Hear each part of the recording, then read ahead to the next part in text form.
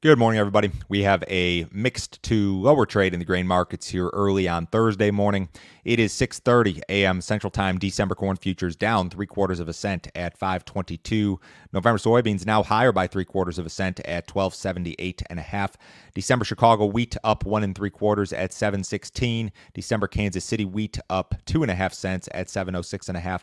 December spring wheat down 1.5 at 897.25. If you guys are listening on the podcast, as always, appreciate it, guys. Leave me a rating or a review if you have not already. If you're watching on YouTube, hit that subscribe button. Help me to get to my goal of 5,000 subscribers. I think we're getting close to 2,800, so I think this is very much doable here over the next few months. If you're watching this stuff, if you like what I have to say, if you like watching on a daily basis or consistently, certainly subscribe to the channel. Like these videos, guys. That will help me out and help YouTube to spread this stuff out. If you need some additional assistance from me, go to my website. It is www.standardgrain.com. Go to that website, click on Grain Marketing Plan in the upper right-hand corner.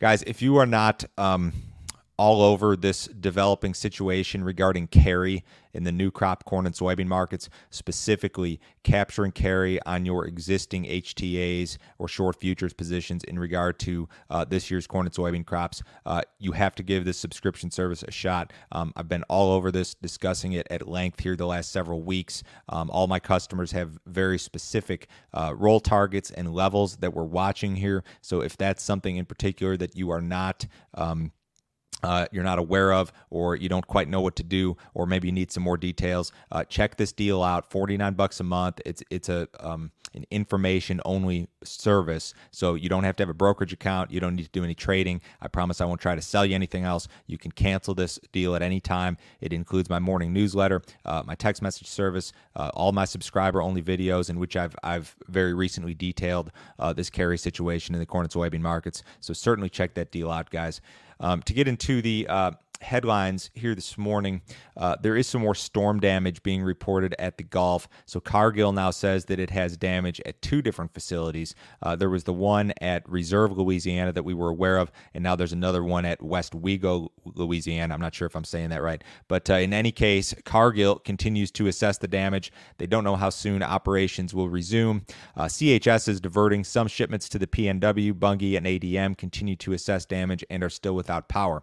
So to go back what I said about the spreads, I think that this hurricane and the delay in shipments that it's going to cause, it may offer us some opportunities to capture carry in the corn and soybean markets that may have not come about otherwise.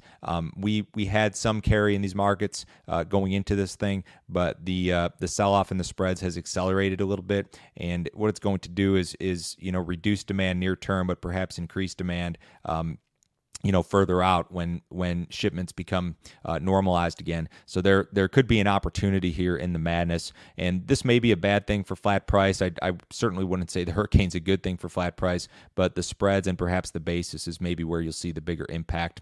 U.S. ethanol production fell to its lowest level since February. Weekly output 905,000 barrels per day. That was down 3% on the week. It was down 2% versus the same week last year. So we're back to COVID levels, basically down almost 11% versus the same week in 2019, which is our last normal pre-COVID year. Ethanol stocks were down again and have trended lower. That's an indication that we're using ethanol faster than we're producing it. Gasoline demand's good. It was up 1 percentage point versus the same week in 2019. My thought here is that ethanol plants are waiting on cheaper cash corn. You look at cash corn bids across the country, and basis levels are going to decline drastically here over the next 2 or 3 weeks as harvest approaches. So if you're an ethanol producer, my thought would be that you're probably waiting on some cheaper cash corn here, which will become available based on the posted cash bids that I've seen sometime in the next 2 to 3 weeks. USDA says it may adjust 2021 U.S. acreage data in next week's report. USDA will review planted and harvested acreage data for corn, soybeans, sorghum, and sugar beets. They will adjust estimates as needed as part of the September 10th report. They typically do not make these adjustments until October, but they said this year that the data was sufficiently complete to make adjustments in September. The general consensus here in regard to the trade is that both acreage of corn and soybeans will increase by about 1 million. And traders are basing that on recent FSA data suggesting larger acreage perhaps. So I think that the trade is aware that some sort of upward revision is coming, or that's the idea at least. Whether or not that's realized, I do not know. Rains move across the Dakotas, Nebraska, and Kansas this morning. Not a bad looking system and a pretty wide band here.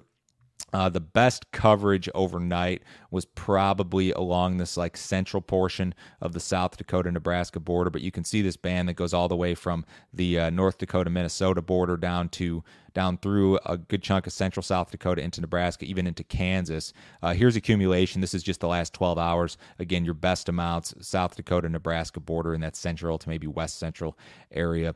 Once this system passes here, and it's going to work its way into Minnesota, parts of Iowa, Missouri, and then a little bit of Illinois, you're not going to see much after that.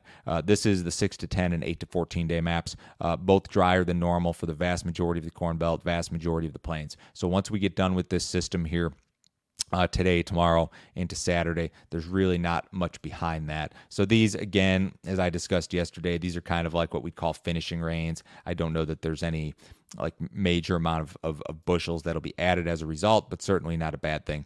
We do have an export sales report this morning at 7:30 a.m. Central Time for new crop corn, 850 to 1.6 million expected. New crop soybean, 725 to 1.4 million expected. Wheat, 200 to 450 expected. We really need to see an improvement in soybean sales. As I've discussed here recently, yeah, we've seen a ton of flash sales, but as of last Thursday, we were still 30% behind last year. We need to see some better sales if we are going to have a chance at hitting that USDA target. Cattle market finished just mixed to higher yesterday, not anything real exciting, really not much in terms of cash trade yet this week. The box beef market was down anywhere from $3 to $5 yesterday. So a little bit of a decline there. U.S. dollar is marginally lower this morning. The S&P is up 8 points. The Dow Jones is up 60. Bonds up just a couple of ticks. Gold and silver marginally higher. Crude oil is up 43 cents at 69.02 in the October WTI contract. Bitcoin back to 50,000, very close to it here early this morning. Everybody have a wonderful day. I will talk to you on Friday morning.